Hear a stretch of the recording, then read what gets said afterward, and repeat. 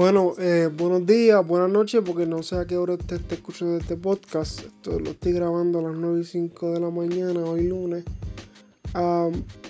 Y solamente vería, obviamente siempre me gusta perpetuar o decir mi opinión sobre un tema y ustedes pues no tienen que estar de acuerdo conmigo, en lo absoluto.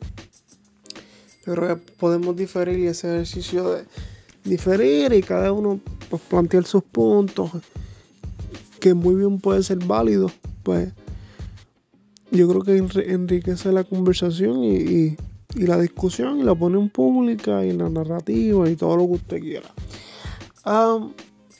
Miren, gente, a mí me gustaría que cualquier propuesta que en realidad sea para el progreso de nuestro país o de nuestra nación, ¿verdad? Porque ustedes saben que yo vivo aquí en Estados Unidos. Fuera algo real, algo que se pueda palpar, que en realidad ocurra un cambio para mejorar como sociedad, y que nuestra mentalidad de ciertas cosas, más allá de la vida, sino del progreso colectivo, pues sea algo real y no meramente un discurso que a lo mejor sea sensacionalista, emocional o hasta populista, pero que en realidad haga el efecto que todos queremos, ¿verdad? Voy a mencionar esto no porque esté de acuerdo o no, solamente lo traigo como ejemplo, la perspectiva de género. Pues yo en mi carácter personal, pues está bien, tómala como dice Jay Fonseca, chévere, vamos a implementarlo independiente de lo que quiero decir, independiente simplemente o no, ¿verdad? Ese es el punto que quiero llegar. Pues gente, eso no resuelve la criminalidad del país, tampoco la mentalidad de como país colectivamente, porque si así fuera, hace rato que hubiese cambiado. Todos sabemos los problemas que tenemos como sociedad colectivamente y no pasa nada. Si fuera que la propuesta realidad haría un cambio, pues no es cierto. Por ejemplo, en los países de Latinoamérica donde se ha implementado, la criminalidad sigue rampante. No es mi opinión, entonces busco los números, no me crea a mí, ¿verdad? Busco los números. Y en Latinoamérica el machismo es latente, no solamente en hombres, sino en mujeres, igual que en Puerto Rico, ¿verdad? Y aquí, igual que aquí en Estados Unidos. Que yo sea liberal o no significa, y que yo diga cosas que alegadamente sean progresistas, no necesariamente lo son. Vuelvo y digo, a lo mejor son pueden ser ideas, ideologías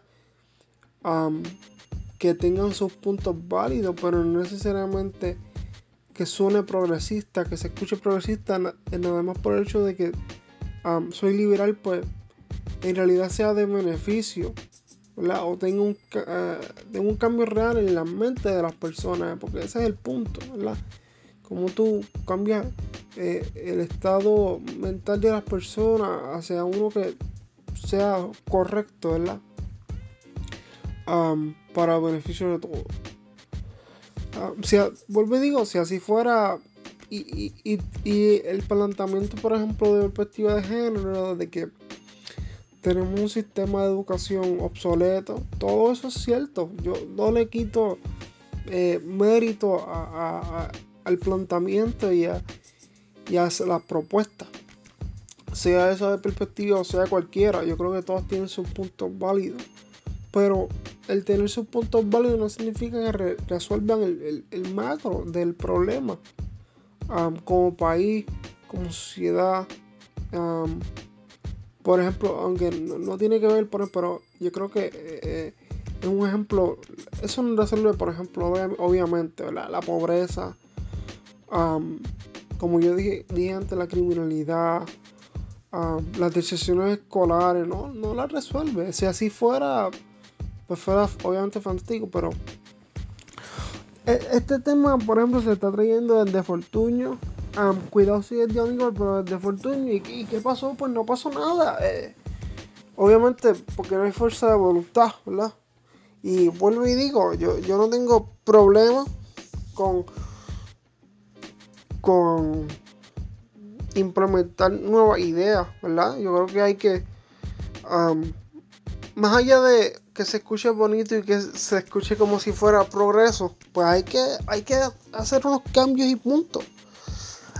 ¿Verdad? Es como try and error, ¿verdad? Uno experimenta y esto puede ser que el resultado o no. Toda persona que sea científico o que esté estudiando la ciencia, ¿verdad? Pues entiende eso. Uno experimenta, ¿verdad? Sé que suena medio ambiguo, pero es la realidad. Todo científico experimenta hace pruebas y extrae en error todo el tiempo, muchas pruebas, y puede ser que funcione como puede ser que no. Y en la maravilla, por ejemplo, de la medicina, muchas veces hay fracaso y esa es la realidad, ¿verdad? Pero eso no significa, el fracaso no significa que siempre vas a fracasar, sino que estás más cerca de lograrlo. Había un punto, otro punto que me parecía sumamente, por lo menos interesante traerlo al podcast, y ustedes que estén escuchando este podcast, que ahora mismo increíblemente se me fue de la mente. Se me pasa por no apuntarlo. Y obviamente porque lo estoy grabando así off the record, y no off the record, pero sí, empecé a grabarlo así de la mente.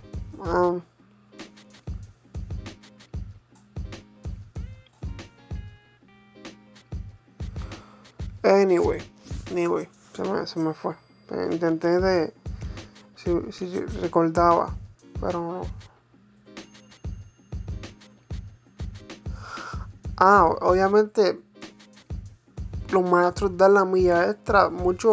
Mi mamá fue maestra y muchas veces de su propio dinero sacaba, como hacen muchos otros maestros, de su propio dinero para comprar materiales para la escuela. O sea, hasta lápices, tinta para printer, lo que sea, ¿verdad? Y esa es nuestra realidad. Ojalá, ¿verdad? Traer propuestas nuevas cambien la mentalidad del puertorriqueño, socialmente hablando, pero la realidad es que no. Y yo no me reía, pero me parecía irónico que todas las personas que plantean diferentes propuestas que alegadamente son progresistas y que tienen sus puntos válidos porque los tienen, y usan ejemplos como otros países de Latinoamérica y alegan que eso ha erradicado el machismo. No es cierto. O sea, vuelvo al punto, no es cierto. En todos los países latinoamericanos, o la mayoría, porque no me gusta ser tan generalista en sí, el machismo sigue rampante.